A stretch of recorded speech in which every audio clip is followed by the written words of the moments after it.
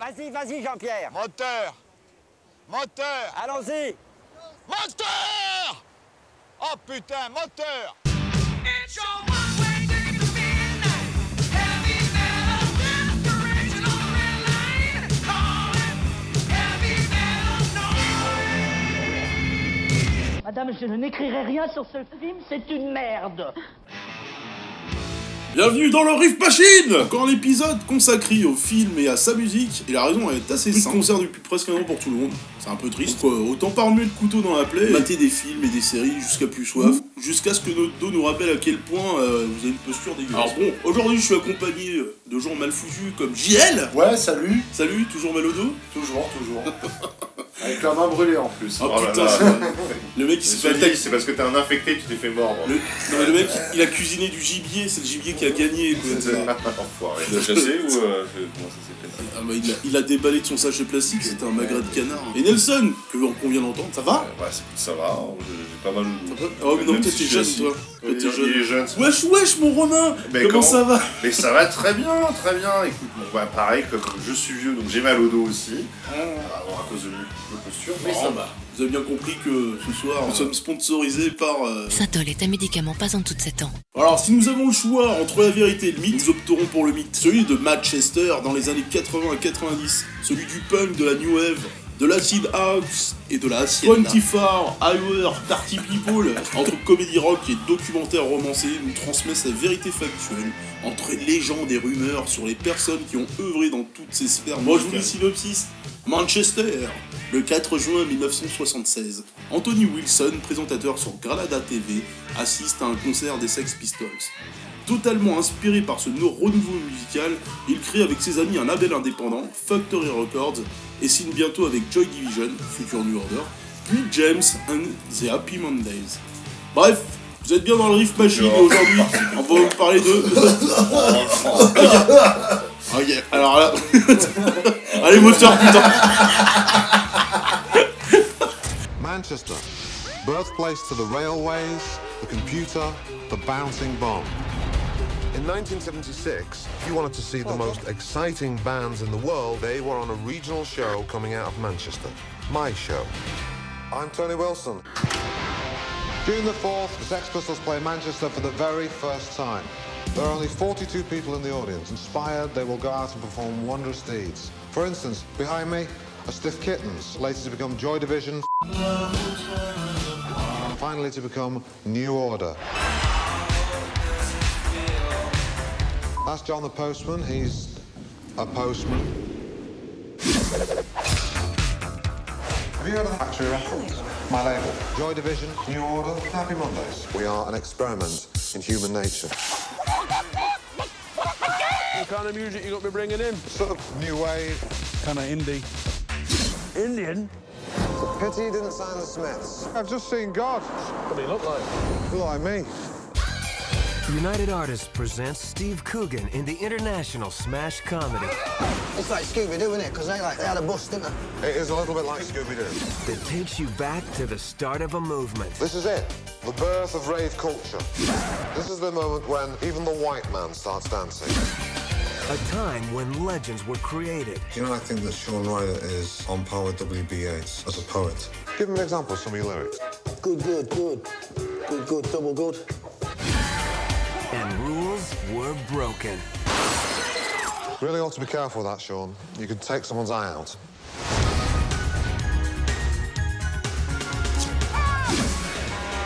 Can I offer anybody like the best experience you've ever had? Don't judge. I'm being postmodern before it was fashionable. When you have to choose between the truth and the legend, print the legend.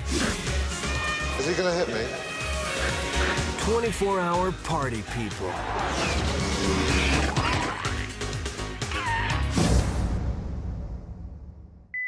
Bah, le rituel, c'est qu'on commence en faisant un petit tour de table comment vous avez découvert ce film. Donc, qui est sorti en 2002. Et le réalisateur, c'est qui, Romain, déjà? Michael Winterbottom. Et t'avais un truc à ajouter, JL, non? Bah c'est le trou du cul de l'hiver pour moi. Voilà. Cette blague a été faite au moins une fois. Michel, le trou du cul de l'hiver, c'est ça. Je l'ai fait 17 fois dans la journée. Ouais, c'est pour ça, je voulais qu'il la sorte maintenant, comme ça c'est fini.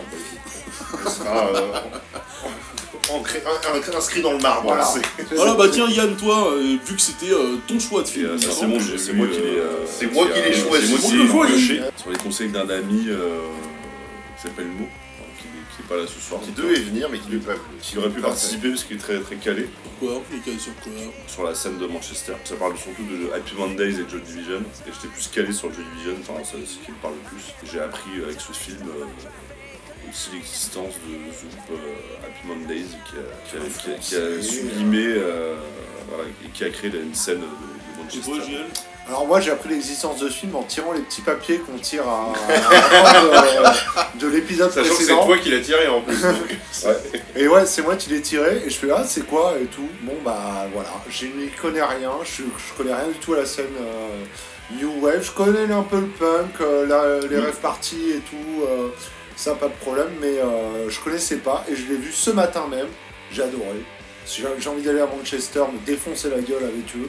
C'est voilà, c'est tout ce que je peux en dire pour l'instant. Sachant que Manchester J'arrête de a trucs peut-être à pas dire, changé depuis. Ah mais je pense que Manchester est toujours aussi moche. Hein. Oui, je pense que c'est toujours aussi Je moche. connaissais Joy Division quand même aussi, peut-être plus que Happy Mondays.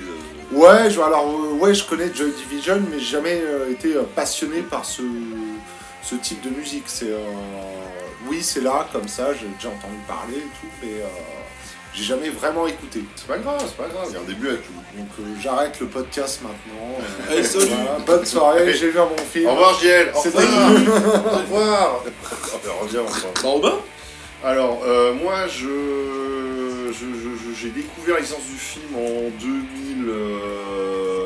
En 2001, c'était avant qu'il sorte. Non, c'était pas avant qu'il sorte. Il est trop fort. Avec Ça va être en 2006, un truc comme ça. J'avais un pote à moi quand je vivais à Toulouse qui m'avait prêté des CD de tout ce qui était rock indie. Il m'a passé, je crois, une quinzaine de CD et dedans il y avait Joy Division. Il me dit, ouais, faut t'écouter ça. Et il m'a dit, mais si t'aimes bien ça, faut que tu regardes le film 24 Hour Party People.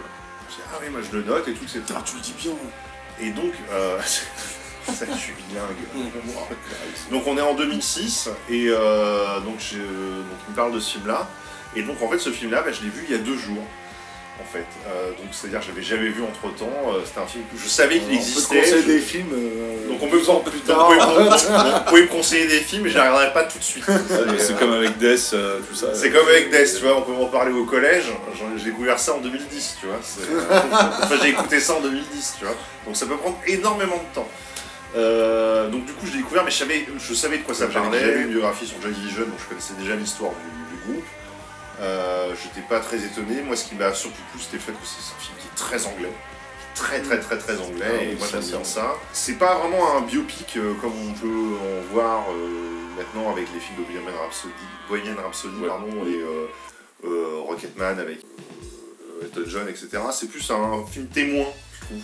C'est entre le documentaire. Fan footage documentaire. Ouais, c'est ça, c'est entre le film et le documentaire, parce que souvent t'as des cassages de quatrième mur, donc tu sais pas trop. Pour renforcer le côté journalistique. Ouais, je pense que c'est ça aussi, le fait que tu parles de la vie d'un journaliste, donc le mec s'adresse comme Nelson, du coup, j'ai découvert, avec mon âge, c'est un groupe que je connais pas, et que j'ai pas spécialement envie de connaître, parce que finalement j'aime pas spécialement ce groupe-là, mais... Ça a pu mon days. Ouais, mais par contre le groupe a l'air super fun, les membres du groupe ont l'air super complètement timbrés, etc.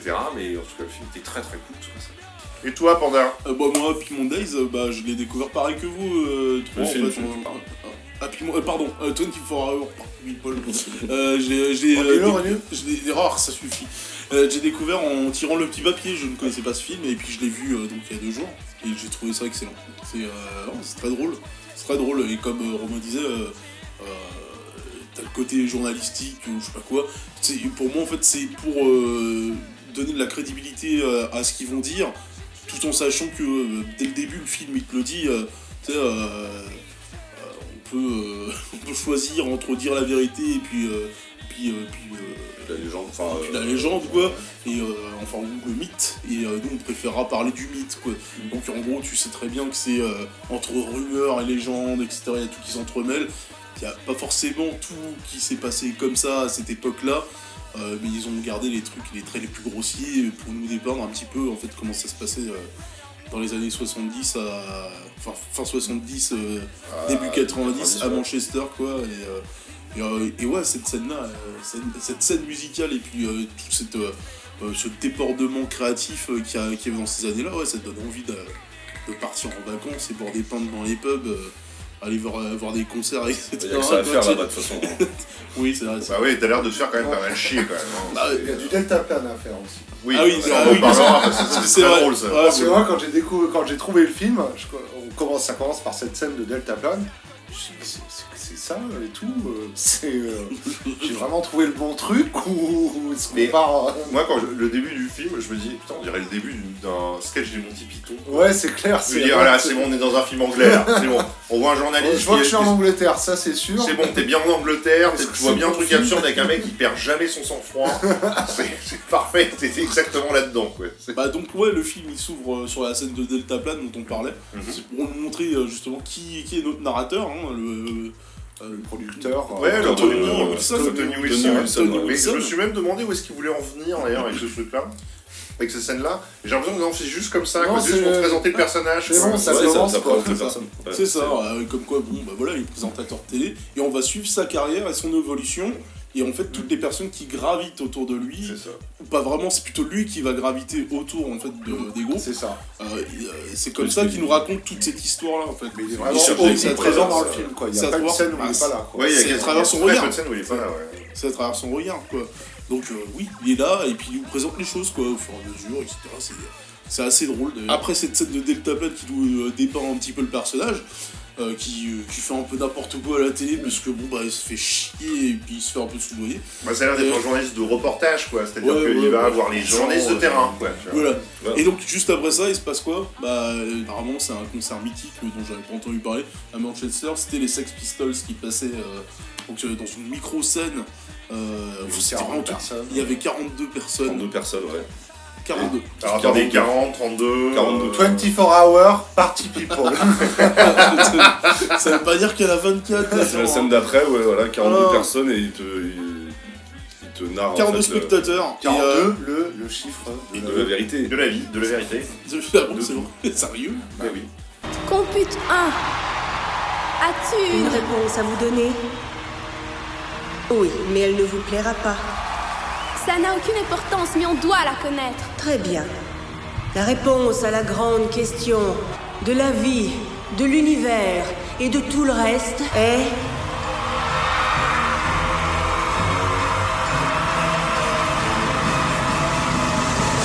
« 42. Et donc du coup dans ces 42 personnes, il te Apparemment, fait, il y avait que des gens qui avaient un destin artistique fabuleux. Alors c'est très drôle parce que dans la scène elle est vraiment présentée où les gens sont assis, Oui. ils bougent pas Oui, trop, ça il y fait en a très- juste ça fait un qui est très- un peu excité et tout, Et etc. surtout, c'est ça bien fait fait parce concert que Covid c'est- d'ailleurs. c'est des images d'archives des Sex Pistols et les mecs, Oui, oui. les acteurs sont intégrés dedans et c'est pas tellement dégueulasse quoi. Ça, Non, c'est bien ça fait, ouais. passe, quoi. Même le plan Il y à a la fin juste de la un- scène. ouais, le plus. Ouais, Le parce plan à la que- fin, je trouve on voit le il fond lance vert devant, quoi. ouais. Mais les cuts sont très bien faits, c'est-à-dire qu'on voit des images d'archives des Sex Pistols en train de jouer dans cette salle. Après, ça cut sur les gars, les acteurs qui sont en train de faire le film. Il n'y a pas un moment où t'es coupé dans le truc. Il n'y a pas une espèce de faux raccord quoi. C'est, parce que surtout le truc c'est que le public est filmé de la scène, qui regarde bien la scène, et après dans le montage, dans il y a le des scènes public, de suite, tu vois une espèce de montage de scène dans ce que tu disais. Et c'est plutôt bien fait. C'est vrai que tu vois tout de suite que c'est une image d'archive. Hein. Tu vois tout, tu dis oh. Bah oui, c'est eux. C'est eux, tu les reconnais quoi. C'est eux, le film est tourné en 2001. Sauf tu si vois. t'as jamais Non, mais genre, tu vois bien de qu'ils n'ont pas pris Sex des Pistols, acteurs pour jouer le rôle des mecs des Sex Pistols. quoi. Mais ils le font sur d'autres pour d'autres groupes. Ouais, ils le font pour de l'eau, Ils le parce font que pour c'est de des scènes Oui, oui. Plus intime, on va plus dire. intimes.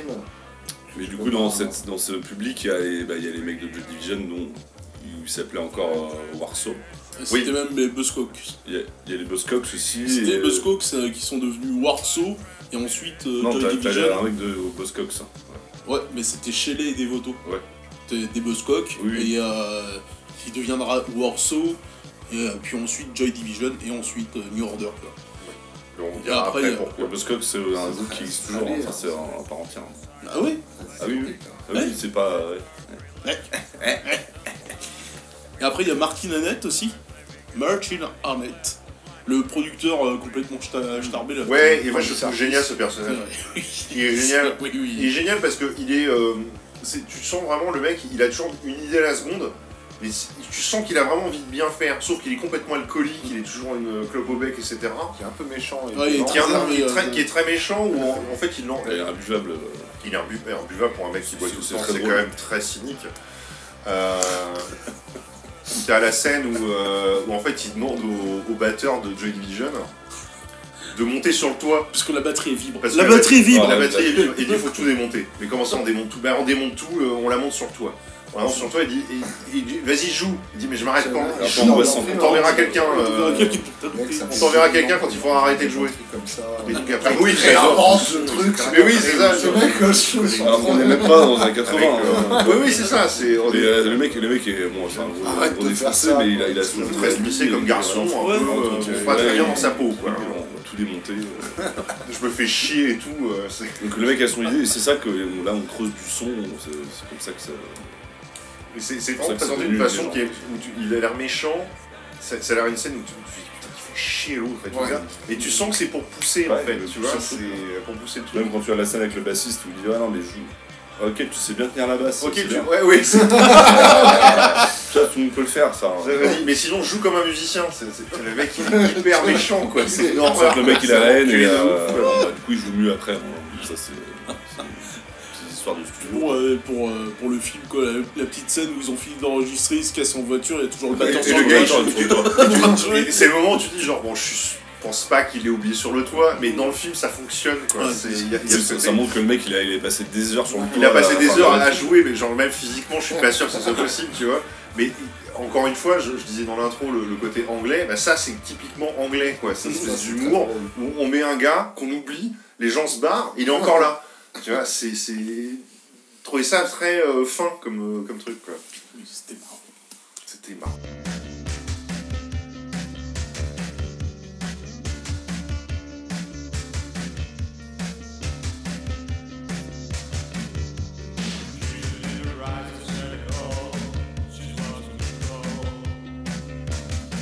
T'as parlé du producteur, comment ça se passait pour l'enregistrement du premier album de Joy Division?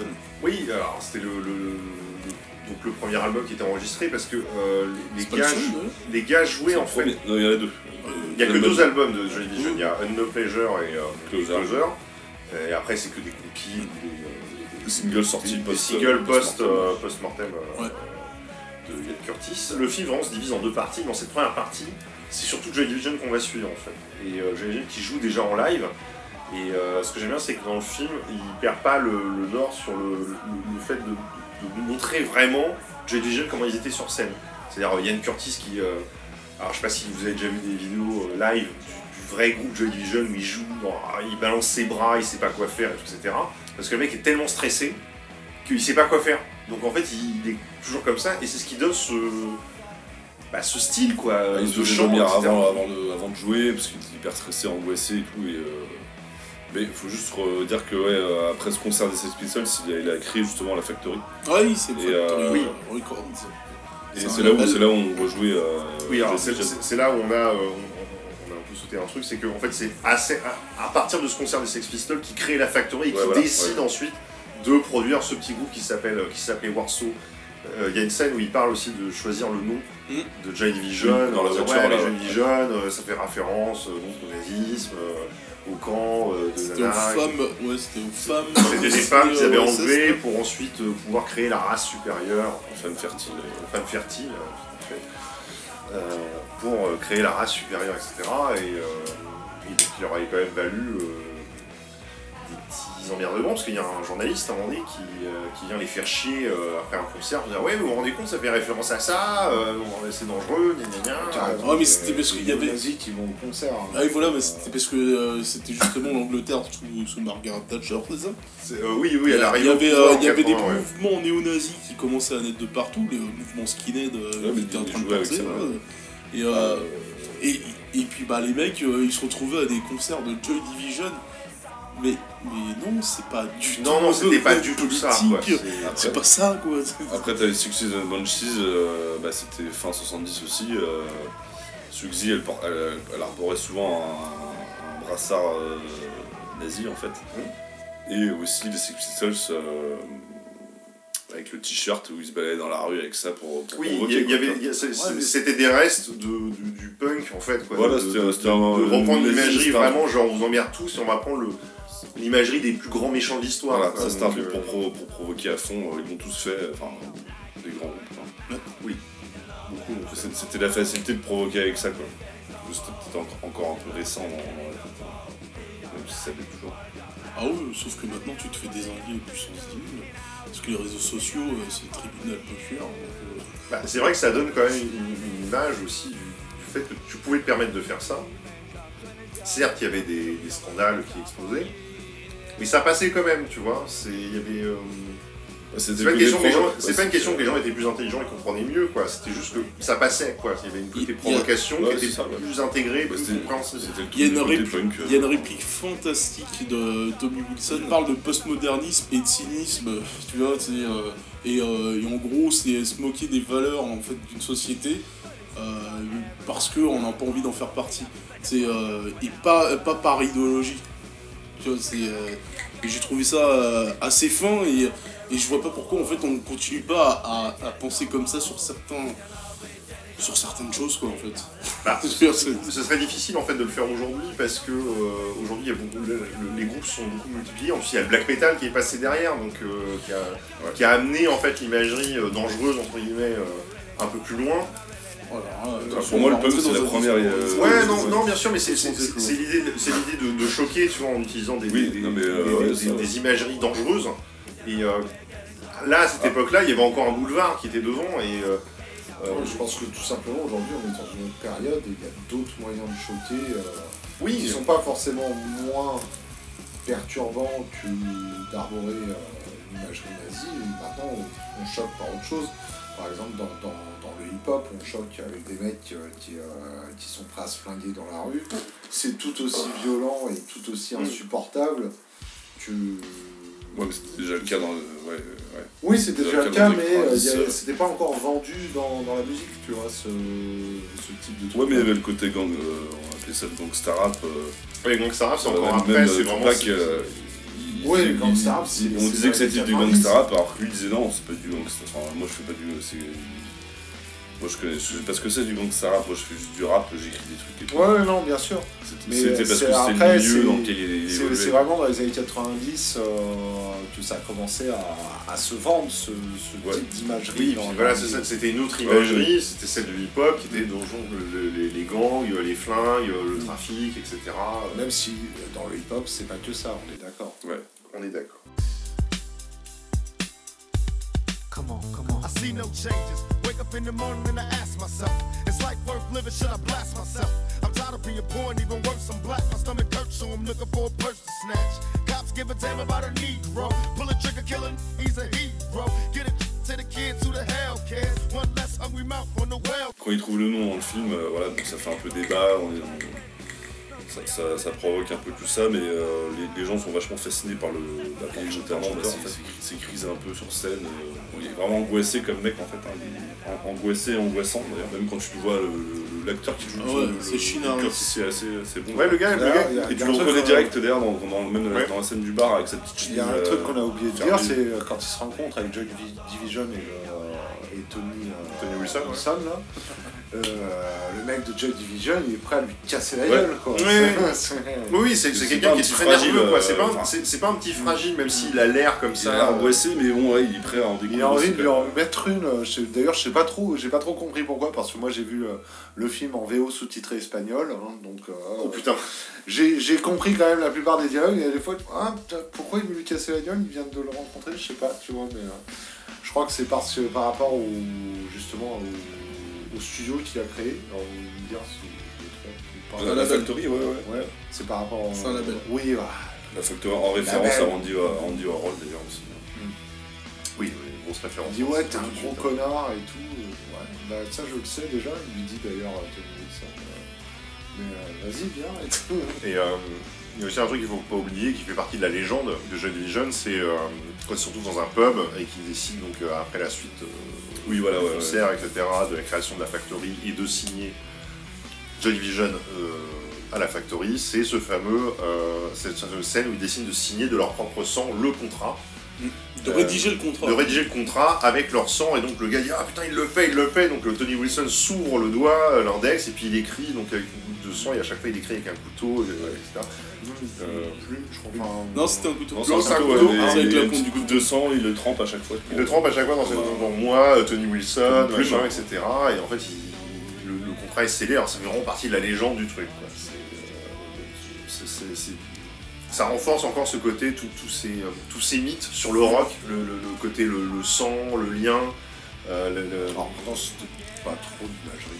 C'était pas trop l'imagerie du groupe, mais... On va dire un groupe de black metal là, ok. Oui, mais peut-être que le groupe de black metal l'ont pas fait parce qu'ils se sont dit ah Joy Division l'a déjà fait, alors on va pas le faire, tu vois. Ouais, mais dans les paroles après, Joy Division c'est quand même assez dark et tout, donc pour moi ça passe. Hein, oh, ça, de toute façon ils l'ont fait. Donc oui, voilà, ils l'ont fait, et puis c'est vrai que moi quand je l'avais lu la biographie, j'avais imaginé un truc très glauque, très machin, alors que là dans le film c'est très festif en fait. Oh, ils sont dans un pub là, ils sont bourrés, et puis ils se disent bah vas-y on le fait. Ouais, on le fait, ok, très bien, on le fait, c'est bon quoi, c'est une espèce de défi qui s'oppose à chacun, et...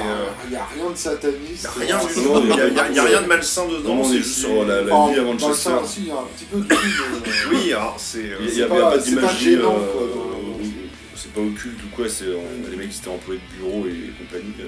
Ouais, donc il y a ce côté-là qui n'y a pas d'imagerie. Qui désamorce, et donc je reviens encore une fois, et on le dira beaucoup dans cet épisode, c'est très anglais, quoi. C'est un truc très dur et désamorcé par une attitude tout le temps la fête, quoi. Ouais, une attitude un peu désinvolte, et puis c'est bon, on le fait, quoi. Après, c'est vrai que les mecs ils ont l'air de se provoquer souvent, c'est vraiment, ouais, tu vois, t'as dit ça et tout. Ouais, ça va se régler au pub et Mais c'est ça là, qui fait très Manchester, c'est que t'as vraiment l'impression qu'à tout moment, les mecs ils peuvent se taper pour rien. C'est c'est pas vrai, c'est c'est la bagarre de l'alcoolisme en fait, quoi. On est bourré, ça sent la... Et genre d'un coup il y a un pain qui part alors que tu pensais que la scène était plutôt tranquille, quoi. Il y a ça aussi, puis c'est vrai, même ce qui m'avait marqué aussi, c'était la scène après la grosse crise d'épilepsie de Ian Curtis. Où ils se retrouvent après dans la bagnole, ils discutent et tout, etc. Et puis ils sont déjà en train de s'embrouiller alors que le mec vient juste de faire une crise d'épilepsie. Même avant, dans les backstage où alors j'ai besoin d'une clope, alors que leur pote... Leur pote est en train de partir, en train d'avaler sa langue, etc. Et l'autre il dit ah non, je peux pas faire ça, faut que je m'allume une clope. Et donc le mec il est à côté du gars, et il fume une clope, et il s'en fout. Ah, c'est Rompati lui, alors lui... C'est vraiment, je m'en branle, quoi, tu vois. Et il y a un côté, tout est contrebalancé, quoi. C'est très dur, et en même temps il y a une espèce d'humour derrière. Et quand ils se retournent dans la bagnole, et Curtis il est déjà en train d'oublier, c'est c'est bon, je me sens bien, foutez-moi la paix. Et d'ailleurs, dans la scène de la voiture, on voit les plans de Ian Curtis en noir et blanc.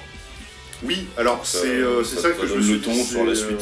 Ce que je me suis dit, c'est qu'il y a vraiment un côté où tu sens qu'il le filme en noir et blanc, et à ce moment du film, tu dis ok, c'est bon, on va arriver à la scène, on va t'expliquer ce que va devenir Ian Curtis. C'est-à-dire que cet être très comment dire. Manchester. Très mancunien. Très, comment dire, lunaire, quoi. Sachant que, quand même, dans le film, il y a beaucoup de choses de sa vie qui sont pas racontées, par exemple. Tu vois, on te montre pas sa femme Debbie avec qui il est marié, on montre pas sa fille qu'il a eue, etc. Il est très jeune, il a 23, 24 ans. Ouais, c'est des mecs qui sont très très jeunes, quoi. Et on occulte un peu ça dans le film, ça va très très vite. Et donc, du coup, la première partie du film va se terminer là-dessus, donc sur le suicide de Ian Curtis, qui rentre chez lui, il est tout seul, il va aller voir la pote, il va voir d'abord la première femme de Tony Wilson, propose de fumer un moins, il reste pas. T'as perdu ta bagnole, t'as plus rien. Oui, mais c'est parce qu'en fait, comme à l'époque, il était sous traitement à cause de ses il mélangeait tout. En fait, il mélangeait tout, l'alcool, la clope, tout, et en fait, sa femme, je crois, l'a quitté. Il voyait très très bien dans le film. Il le dit si tu veux, mais c'est pas comme dans le film. C'est évoqué, si tu veux, quoi. Et c'est vrai que quand tu connais l'histoire du gars, bon, ok, d'accord, tu comprends, mais pour quelqu'un qui connaît pas trop Joy Division, t'as l'impression que c'est un truc un peu traité de par-dessus la jambe. On peut faire un petit parallèle avec Control, mais c'est vrai que je l'ai vu il y a très longtemps. Je sais pas si vous l'aviez vu. Oui, alors Control, c'est un film qui est centré uniquement sur Ian Curtis, mais. Et qui propose un Tony Wilson qui est très différent. Oui, ce qu'on le voit dans le film aussi. Tony Wilson est aussi dans le film Control, et qui est très différent du Tony Wilson qu'on voit dans le 24 Hour Party. Tony Wilson qui ressemble un peu à Saul Goodman. Ouais, c'est vrai. D'accord. Ouais. C'est vrai que le nombre de fois on s'est fait la réflexion en regardant avec le film, je me dis putain, j'ai l'impression de regarder l'origin story de Saul Goodman. En Angleterre, quoi, tu vois. Mais en Angleterre, tu vois. Avec d'autres Je aspirations. me demande même si le gars qui joue Saul Goodman s'est pas inspiré de ça. Ça m'étonnerait, tu vois, mais les personnages sont tellement proches, quoi, que tu pourrais faire le pont entre les deux, quoi. Bah, pour revenir sur lui, ouais, il veut bien faire les choses, il est sympa avec tous les groupes et tout. En fait, il veut proposer une scène et tout, il veut donner des ronds pour faire ça, mais c'est toujours un peu maladroit, il est toujours un peu mal foutu, mais bon. Il a quand même proposé des groupes. Bref, bon, on va terminer cette première partie avec Ian Curtis. Donc le suicide de Ian Curtis qui entre chez lui. On sous-entend que Debbie vit encore avec lui, et donc du coup il mate la télé. Il mate quoi? Et donc qu'est-ce qu'il mate, Nelson? Il mate un film de Werner Herzog. Vous êtes sûr que c'est important? Si, c'est important. Ouais, c'est important. C'est important parce qu'en plus, en matière de cinéma, il y en a trop dans cette scène. Parce qu'il faut le savoir que. Alors ça te fait rire, mais vas-y, balance. Il se tape une bouteille de vodka et en fait le lendemain il devait partir en tournée aux États-Unis ouais. avec Johnny Division. Ouais, bah non. Ce qui est pas très sympa. Et le film qu'il regarde de Werner Herzog qui raconte la vie d'un jeune musicien qui doit justement partir aux États-Unis pour réussir sa vie de musicien. Donc c'est un truc qui lui parle, ça lui a pas assez parlé parce qu'il en fait. Et après t'as un plan en fait sur ces gens qui balancent. Oui, et le film continue à couler. C'est dans le film, cette scène avec la poule. Non, après c'est un dessin animé. Ouais, parce qu'après il y a une espèce de truc d'animation et là tu vois que c'est très anglais parce qu'on te montre quand même un mec qui s'est pendu, c'est horrible, tu vois ces jambes qui balancent en premier plan. Et ce qui passe à la télé derrière, c'est une scène débile avec plan pendant quelques minutes. Oui, voilà, l'album. Ça clôt la première partie du film. Là, on s'arrête en 80. Qu'est-ce qui se passe après? Donc, 1980, les mecs de Joy Division, Joy Division, ça a duré 4 ans. 76 heures. Ils sortent un album et c'est carton plein. Carton plein. Et là, en fait, c'est que la folie du label, c'est de vouloir investir dans différents trucs, du genre, par exemple, avoir leur propre lieu pour faire des concerts, etc. Mais un truc gigantesque qui s'appelle la Hacienda, qui a coûté 700 000 livres, un truc comme ça, mais c'est un truc de ouf. Et en fait, c'est tous les profits de New Order qui passent là-dedans, parce que justement, en fait, comme il n'y a pas de contrat, c'est n'importe quoi. C'est l'argent de tout le monde, en fait, quoi. Ils vivent à crédit, je sais pas quoi, mais c'est nawak. C'est gigantesque, c'est tout neuf, c'est dans un quartier industriel, un truc comme ça, quoi. Bon, en même temps, Manchester, quoi, c'est une ville ouvrière, donc, le côté industriel, ça allait, quoi. Même les habitations, c'est dans des vieux trucs industriels. Voilà, et là, en fait, le début, ça capote un petit peu, parce qu'ils décident de garder, en fait, des groupes un peu rock indé, un peu new wave, un peu punk. Il y a un truc qui se passe aussi, c'est que tu sais pas comment, parce que c'est une sorte de bouillon créatif, mais aussi lié à l'émergence de nouvelles drogues comme les extas, leur popularisation, on va dire, quoi. Oui, c'est ça. Qui fait qu'il y a de nouveaux genres musicaux qui émergent. Et comme il y a une scène où le mec il dit c'est un truc de fou, les gens applaudissent pas des musiciens, ils sont tournés vers le DJ. Oui. Les gens veulent faire la fête différemment. Oui, c'est ça, que les gens veulent juste danser et s'éclater. Mais pas forcément regarder des mecs sur scène à jouer, ils veulent juste danser. Boum boum, quoi. C'est ça. Parce qu'ils en ont marre, en fait, ils tellement. Enfin, quand tu vas en Angleterre, t'as des concerts de rock, mais partout, tous les soirs, t'as ça tout le temps. Mais dans cette même période, en fait, il y a toujours la New Wave qui est présente, et t'as des groupes comme Happy Mondays, qui sur un tremplin de la Hacienda, ont terminé bon dernier, parce que c'était le vote du public. Il y a quand même Tommy Wilson qui est là et qui fait je les veux sur notre label, quoi. Oui, il le dit même dans le film, il dit ils sont peut-être derniers, mais il y a quelque chose, quoi, il y a un truc, quoi. Il croit à mort, quoi, à chaque fois. Il a bien fait, en fait, parce que c'est des bons gars. C'est juste, c'est quand même des bons gros losers, hein. Ouais, putain, mais c'est les losers rock comme on les aime, quoi.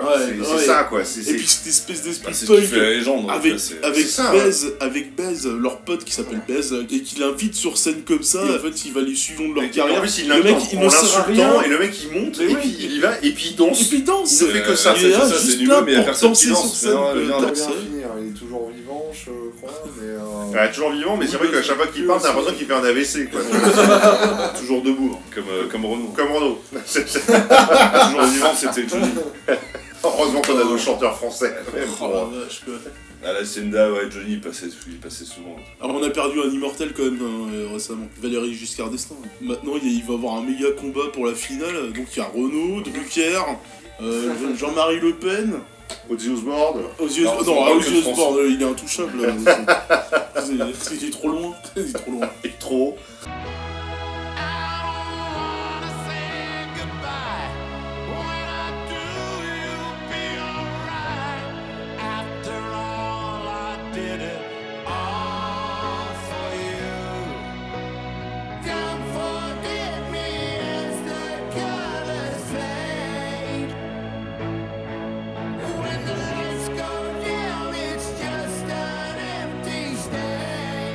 La Hacienda c'était aussi des pertes de thunes parce que c'était surtout les dealers qui en profitaient parce que les mecs payaient leur place de concert pour G7 ou je sais pas quoi, ils consommaient pas d'alcool parce qu'ils tournaient à l'extase quoi. Ouais, c'est ça que j'aime beaucoup dans le film. Ils perdaient grave de thunes en fait parce que en fait ça consommait dans la salle mais pas au bar quoi. Ouais voilà, c'était les dealers qui prenaient le plus de pognon ouais. Pourtant l'extase c'est pas cher. Hein. C'est vrai ça a combien l'extra c'est quoi l'état tu parles c'est 5-10 euros. Ouais, 5 balles. Je crois qu'à produire ça coûte 10 centimes. En plus. Donc, c'est comme quoi on est vraiment sur. Non, je parle de l'extra à produire. L'état à 5 balles, c'est dans les gros festivals ou quoi. Si tu vas en teuf, 5 balles, t'en as plusieurs. Donc t'imagines à l'époque de la Hacienda, ça devait coûter encore moins cher. Ça venait d'arriver quoi. C'était la Hollande. Ça coûte rien quoi. D'ailleurs, il le dit dans le film. Moi, ce que j'aime chez Manchester, c'est la drogue pas chère. Oui, exact, ouais. Enfin, il dit d'autres choses, tu vois, mais genre vraiment, il y a vraiment la drogue pas chère et tout.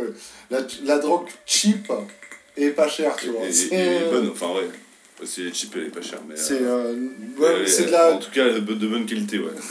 Non, même pas. Je crois pas que ce soit ça. À voir. Pas forcément de bonne qualité. À tester. La drogue médiocre, pas chère, tu vois, en gros quoi. T'as vu leur gueule au mec maintenant. Oui, enfin, t'as vu combien ils en ont pris aussi, peut-être que ça a dû aussi taper un peu. C'est pas la même que dans les années 80-90. Ouais, c'est forcément. Du coup, comme ils perdent énormément de fric, ils ont essayé de trouver comme magouille, c'est de foutre les dealers à la porte en fait, dans le sens en tant que vigile, pour essayer de, comme il dit, alors Tony Wilson qui est toujours très fan de grandes phrases, soit proche de tes amis, mais encore plus de tes ennemis. Quoi. Oui, c'est exactement la phrase qu'il dit. Je crois que c'était surtout, s'il fait rentrer les dealers à l'intérieur, etc., qui leur donne la veste de vigile, c'est pour qu'ils arrêtent de se ramener avec leur putain de flingue aussi à l'intérieur. Oui, parce que les flingues qui arrivent en. Ouais, c'est ça aussi que je voulais dire. C'est que les. Mais oui, il y a une scène qui est ultra violente dans le film. Il y a un mec qui se fait flinguer dans la Hacienda, quoi. Oui, et même dans la rue, tu vois des gamins qui sont en vélo et ça se tire dessus. Ouais, c'est des règlements de compte de dealers parce que ouais, toi t'as vendu de la drogue à Hacienda, c'est moi qui gère le business et tout. Et même les mecs de Happy Mondays, la scène dans le bar avec. Sean Ryder qui dit ouais non, t'as volé les ça c'était avant. Ah oui attends ça c'est après. Ça c'était parce que mais bon c'est un peu le pont pour c'est le pont pour arriver là-bas. Il y a quand même pas mal de guns en. Donc arrivée de l'acid house et puis des gens qui font la teuf tout le temps en prenant des extras. Happy Mondays qui sortent son deuxième album, qui partent tourner aux États-Unis, qui reviennent avec du crack. Leur album tourne vachement bien. Comment il s'appelle, c'est con là, Factory Records, qui demandent un troisième, et les mecs ils font ouais mais bon on aimerait bien s'écarter un petit peu de l'héroïne, envoie-nous sur une île. Oui, voilà, vous savez quoi comme île en tête mais c'est eux qui veulent partir à Ibiza. Pas eux, non, Ibiza. Ibiza c'est New Order, non je crois. Ibiza c'est New Order. Ouais. Ah pardon. T'as New Order qui part à Ibiza c'est ça. 80 quoi. T'as New Order qui part à Ibiza pour composer.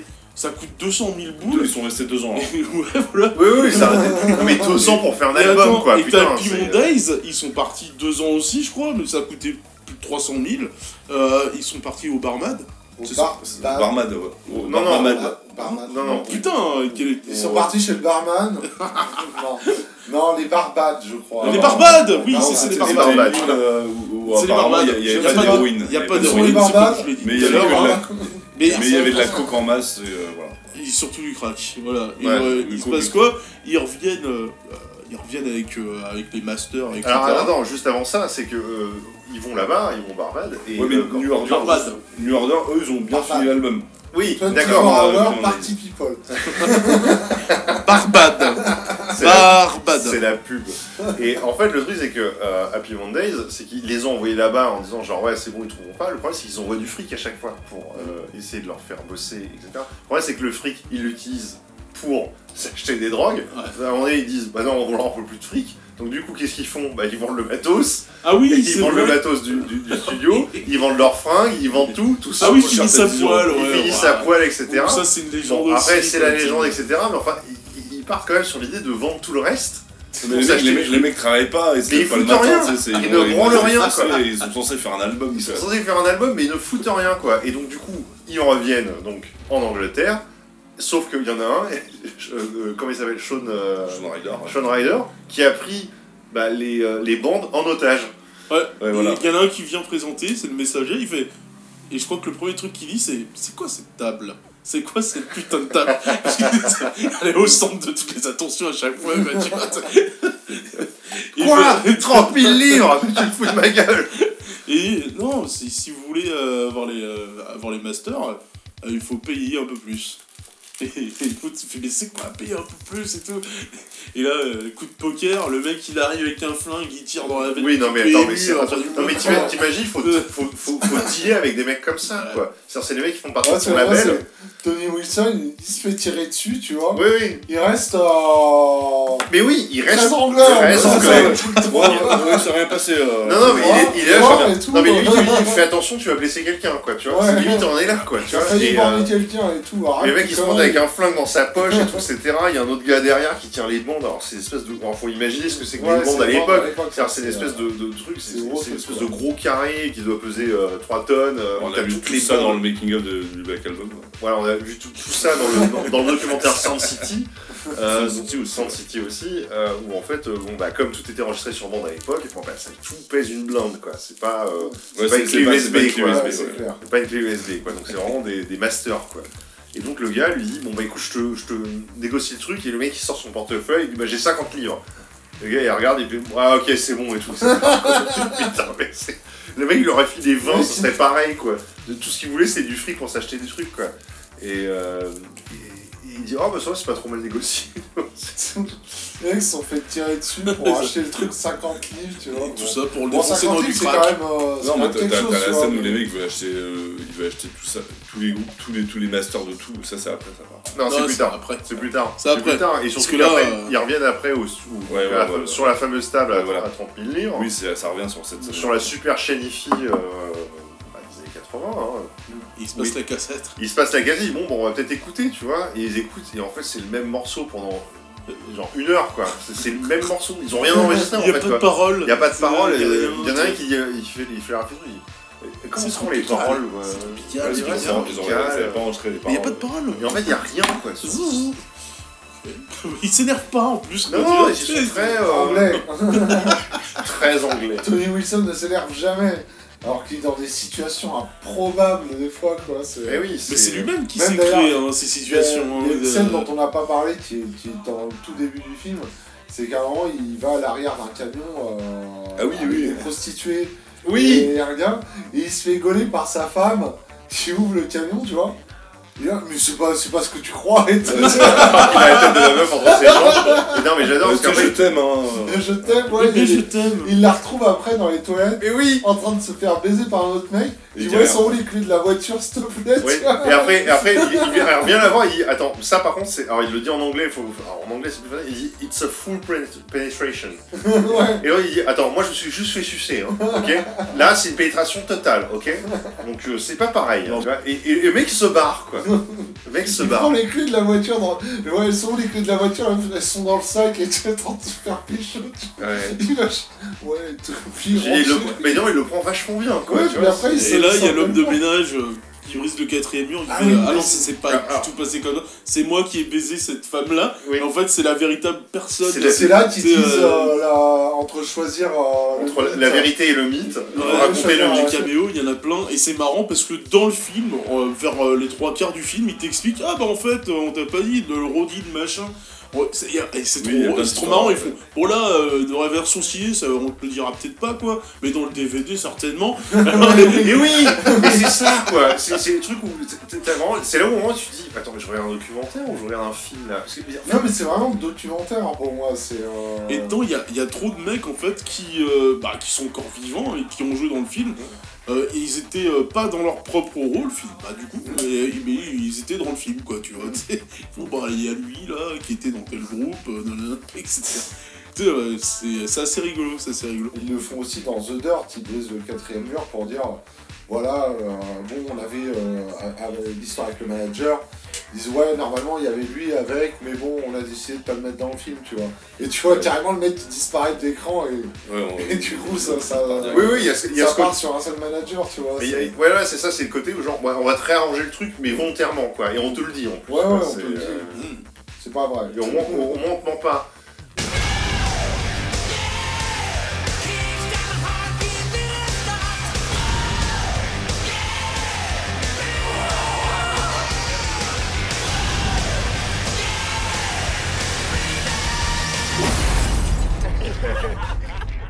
Molly Brew, here all week. Funky boys, let's rock the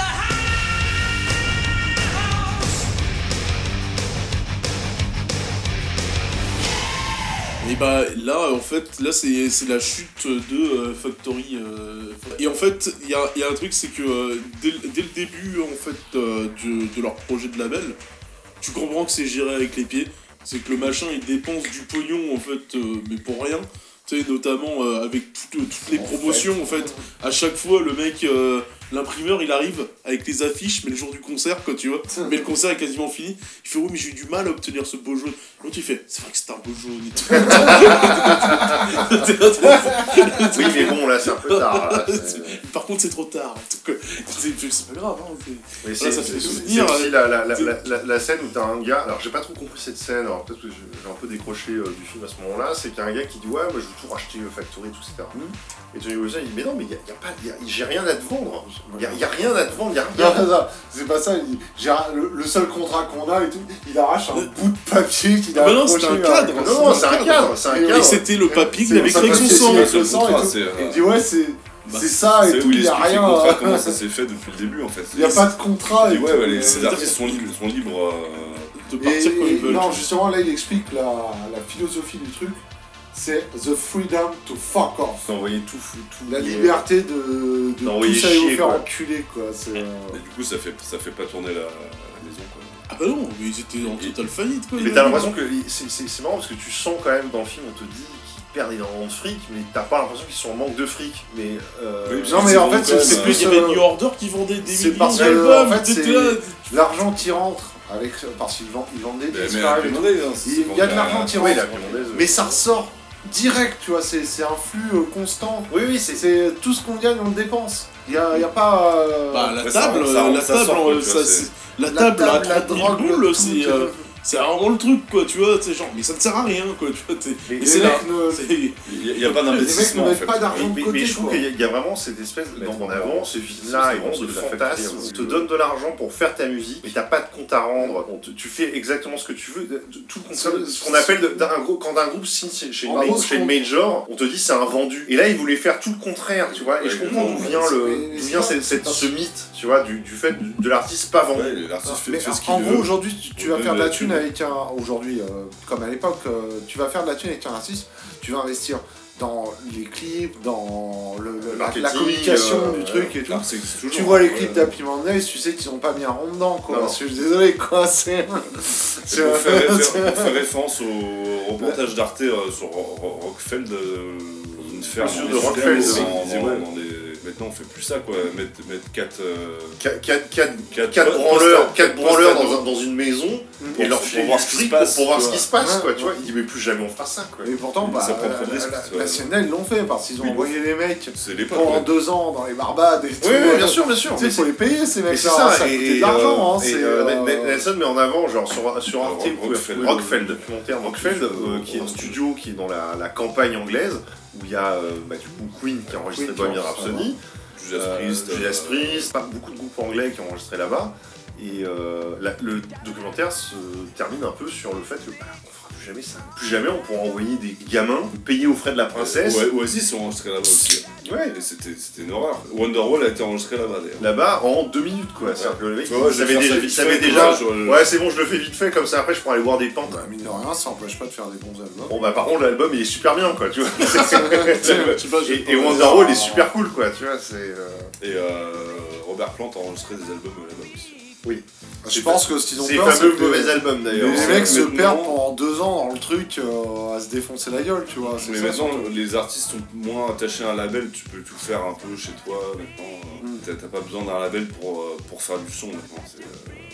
Non, parce que la technologie fait que quand tu peux enregistrer chez toi. Sylvaris dans ton château, que tu peux faire ce que tu veux. Sylvaris, il a commencé. Bien sûr. Oui, alors tu parles d'Iron Maiden, mais. Je pense que maintenant ils peuvent même enregistrer dans leur avion, je suis sûr. Ah oui, dans leur chiotte. Ouais, les gars. C'est l'époque où t'avais besoin d'un label pour te faire enregistrer, maintenant t'as un PC ou quoi. Oui, t'as un bon PC, une bonne carte son, tu te débrouilles bien en informatique, oui, tu peux enregistrer un album chez toi, quoi. Mais du coup, c'est ce côté ambiance, on reste 2 semaines ou 1 mois, 2 mois. Bah, tu perds en authenticité. On travaille un son sur un son de batterie, voilà. Voilà, je pense que. Un son de batterie, ça y a plus. Je pense qu'en fait, s'isoler dans un endroit en particulier pour écrire un album et tout, déjà il y a toujours des groupes qui le font. Et ça peut peut-être apporter quelque chose ou pas, ça dépend peut-être du style que tu fais ou quoi, peut-être ça va rien apporter de plus, tu vois. Mais je pense que les albums qui ont été enregistrés dans ces conditions-là, ils auraient peut-être été différents. Bah, peut-être maintenant où chacun chez soi, où on t'envoie des fichiers par internet et tout. Fichiers MP3 fichiers. Ouais, je pense qu'il n'y a pas la même ambiance, ouais, tu vois. Parce que les mecs sont tous sur place. Quand t'es sur un projet, que vous êtes tous ensemble, vous êtes partis vous isoler dans un truc pour faire quelque chose, pour vous sortir les doigts du cul, entre guillemets, tu vois. Non mais même des fois ils sortent les doigts du cul, parce que du coup, comme on parlait précédemment avec Happy Mondays qui partent dans les barbanes et qui foutent rien, tu vois, qui foutent rien, et t'as forcément des groupes qui foutent rien, quoi. Je pense qu'il y a des groupes qui sont plus prédisposés à être des branleurs. Ouais, c'est ça. Happy Mondays. Des fois, non.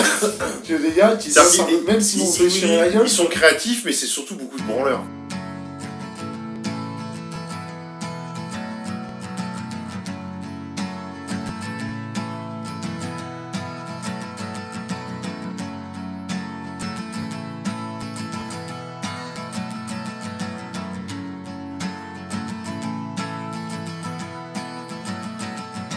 La façon dont je vois le film, elle est forcément orientée par rapport à la musique new wave et post-punk. On sent quand même en fait ce côté très triste et citadin qui est quand même assez bien. Banlieue peut-être, non ? C'est un peu banlieue ouvrière.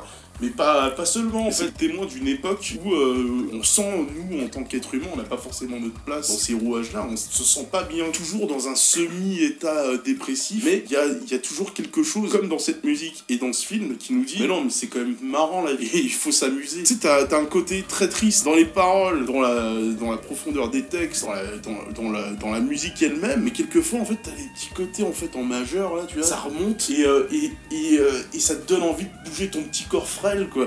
Et de te dire en fait, ah ouais, accroche-toi, il y a des produits pour ça et tout. Non,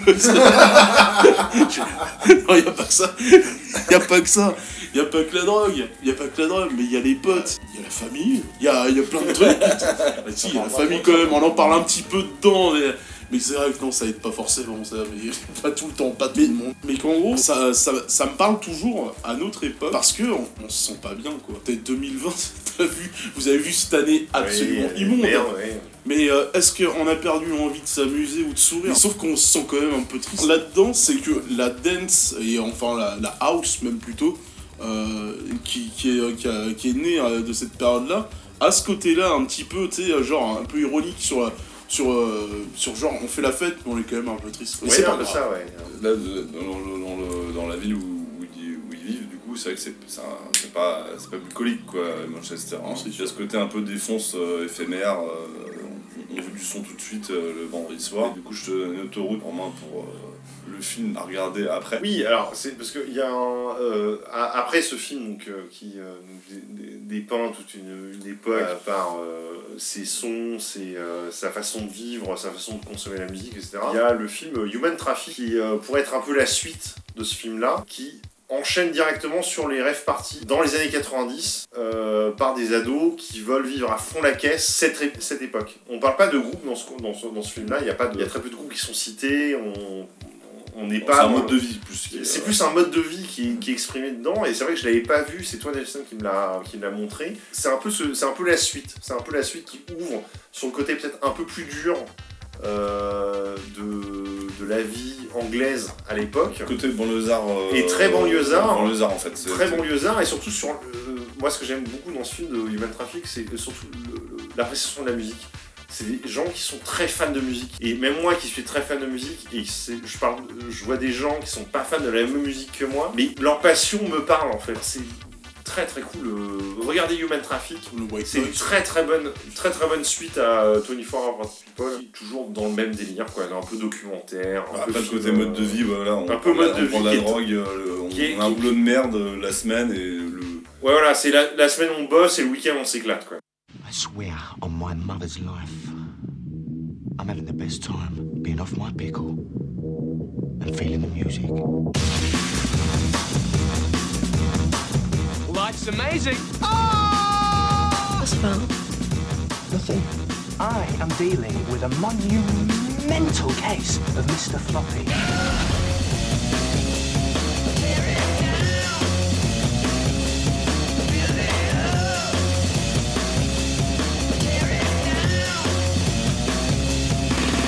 I can't stop thinking about my girlfriend fucking other men. You're always touching people, aren't you? Nice one, bruv, yeah. Oh, nice one, brother. Nice one, brother. Nice one, brother. Said, nice, bruv. Nice one, brother. Nice one, bruv. Brother.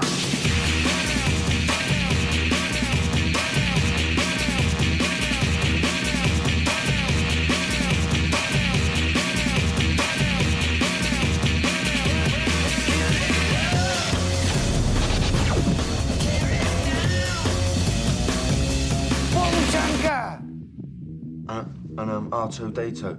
When he's... Remember that? And, you know what? Fuck it.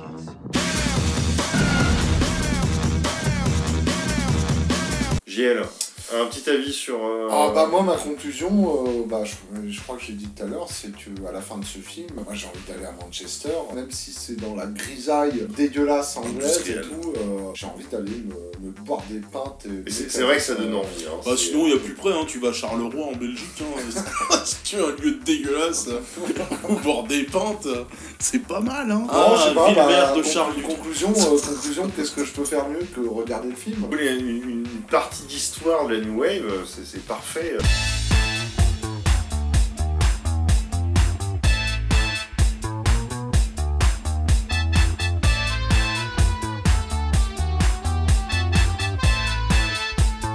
On passe au tirage. Ah oui. Alors vas-y, tu tires le film. Alors je tire le film. Attention, roulement de tambour. Ce sera pas le prochain podcast, mais... Ce sera pas le prochain, mais... Après le... Bon, j'en ai un. C'est Matrix. Non, sérieux. Ah mais on l'avait mis alors. On a mis Matrix. Matrix. Oh, je me rappelais pas. Donc, du coup, on a eu Matrix. Donc le prochain Cinémagique sera sur Matrix. Oui, il y a Matrix 4 qui sortira. Ça sortira peut-être en même temps d'ailleurs. On sera raccord avec l'actualité. Bon, alors vas-y, tire-nous un gros. Celui qui est bien plié. Il y en a pas, il y a des boulettes. Oh putain. L'écrou. Allez, c'est parti. Allez. Le prochain épisode de Riff Machine, parce qu'on n'a pas sorti d'épisode de musique depuis le milieu de l'année. Le milieu de cette année, on n'a pas sorti d'épisode de musique. Ça fait longtemps. Et ça fait longtemps. Et donc le prochain, ce sera... Et donc on pourra garder notre JL. Motley Crue. Et le Hard FM. Le Hard FM. Et le Hard FM en général. Et donc du coup, on parlera de Motley Crue. Bon, c'était donc le Riff Machine, hein. Merci de nous avoir bisous à vous, et puis on se revoit bientôt. Pour Motley Crue. Très très vite pour Motley Crue. Dans le style de JL, c'est la fête là. Alors là, c'était parfait pour JL. Allez, bisous, à bientôt. À bientôt, ciao. Bisous, ciao.